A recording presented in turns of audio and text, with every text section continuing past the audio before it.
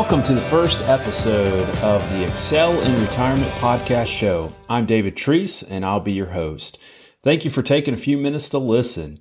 Before we begin, a little bit about who I am. I'm focused on helping retirees navigate the challenges they face in retirement. I am the president of Clients Excel, which is a financial services company located in the upstate of South Carolina. At our firm, we specialize in helping people create retirement income plans. Knowing how to draw your retirement savings down is crucial to your well-being in retirement. I'm an investment advisor representative, and I'm insurance licensed. I began my career in the financial services industry nearly a decade ago. I worked for my dad's firm in North Carolina before founding Clients Excel. During my time working in the financial services industry, I've had the privilege and honor of working with hundreds of retirees. And my goal is to create an income strategy that enables our clients to be confident their finances are in good order. And my wife Mallory and I have a daughter, Amelia. We're members of Grace Presbyterian Church in Spartanburg. And in my free time, I'm a volunteer mentor with Jumpstart, which is a local prison ministry.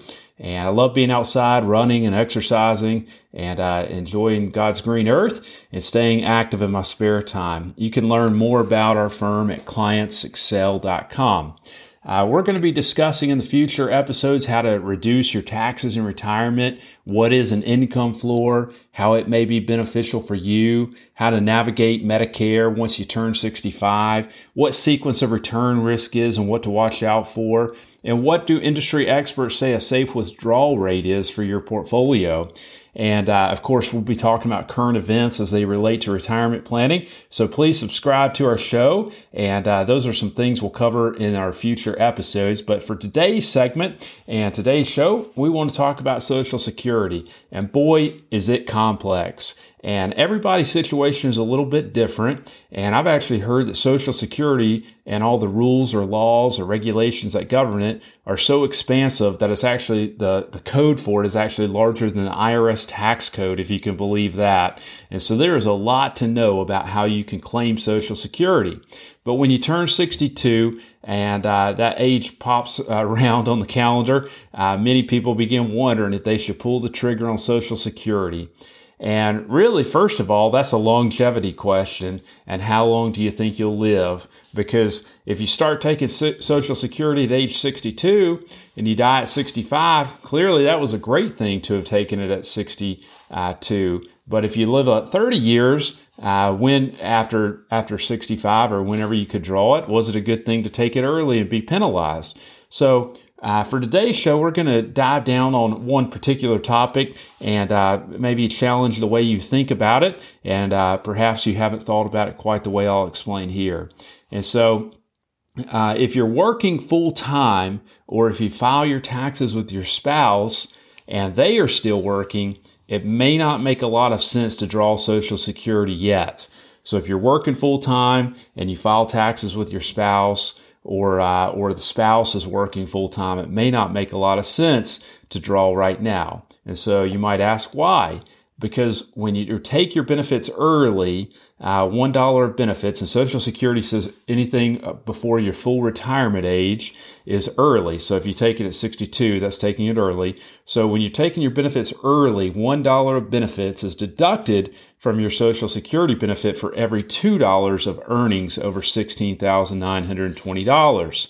And so we'll have some links in the show notes to references where you can see some articles expanding on this also. So be sure to check that out. And so the point is you're going to end up paying a lot of your benefit back in taxes if one or both of you are still working.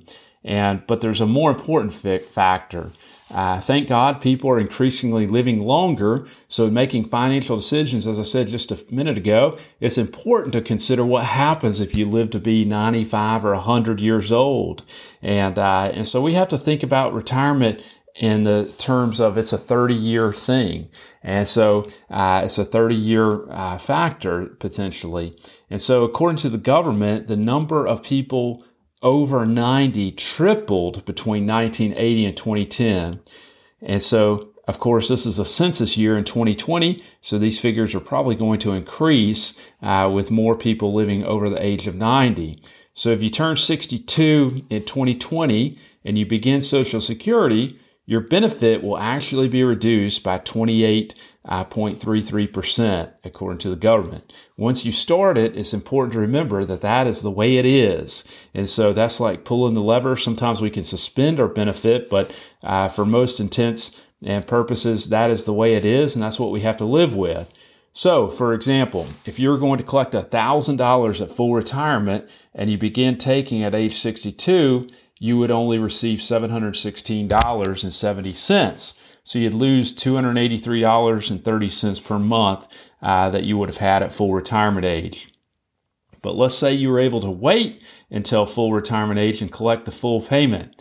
According to my calculations, if you invested the difference, $283.30, and earned a compounding 4% return for 30 years, that $283 per month would grow to close to $200,000, $199,211 right there. And so just that $283 invested at 4% return for 30 years would turn into $200,000, nearly $200,000. And so when we're making these decisions, whether to draw your benefit early, think about it as potentially a $200,000 decision, because that's how important it is. And again, everybody's financial situation is a little bit different, but delaying Social Security for as long as possible can oftentimes be a great idea. And when making decisions about drawing Social Security, it's a good idea to speak with a qualified tax advisor also. And so one other topic I want to cover here, one other thing to think about is when a spouse passes away, that the other spouse can draw their Social Security. So if the husband was the breadwinner and he was making $1,500 in Social Security per month, and the wife was making $1,000, when the husband passes away, the wife is able to claim the husband's $1,500 in Social Security. And so if that husband would have drew his Social Security early, perhaps he would not have had as large a benefit. So when he passes away, there would not be as much for the wife to claim. And so that's another thing for most of the time, the guys don't live quite as long as the women do. And so it's important to think about what your spouse would be left with after you pass away. And that could be a factor in whether you draw Social Security early or whether you delay as well. And if you'd like to speak with me about any of these ideas or any financial planning questions you might have, I can be reached by calling 864-618-4800. Or you can always check us out at our website at clientsexcel.com. And so now for the disclaimer. Investment advisory services are offered by duly registered individuals through AE Wealth Management. AE Wealth Management and Clients Excel are not affiliated companies. Our firm is not affiliated with the U.S. government or any governmental agency. Neither the firm nor its agents or representatives may give tax or legal advice. Individuals should consult with a qualified professional for guidance before making any purchasing decisions. I hope you'll join me for the next show. Hope you have a great day.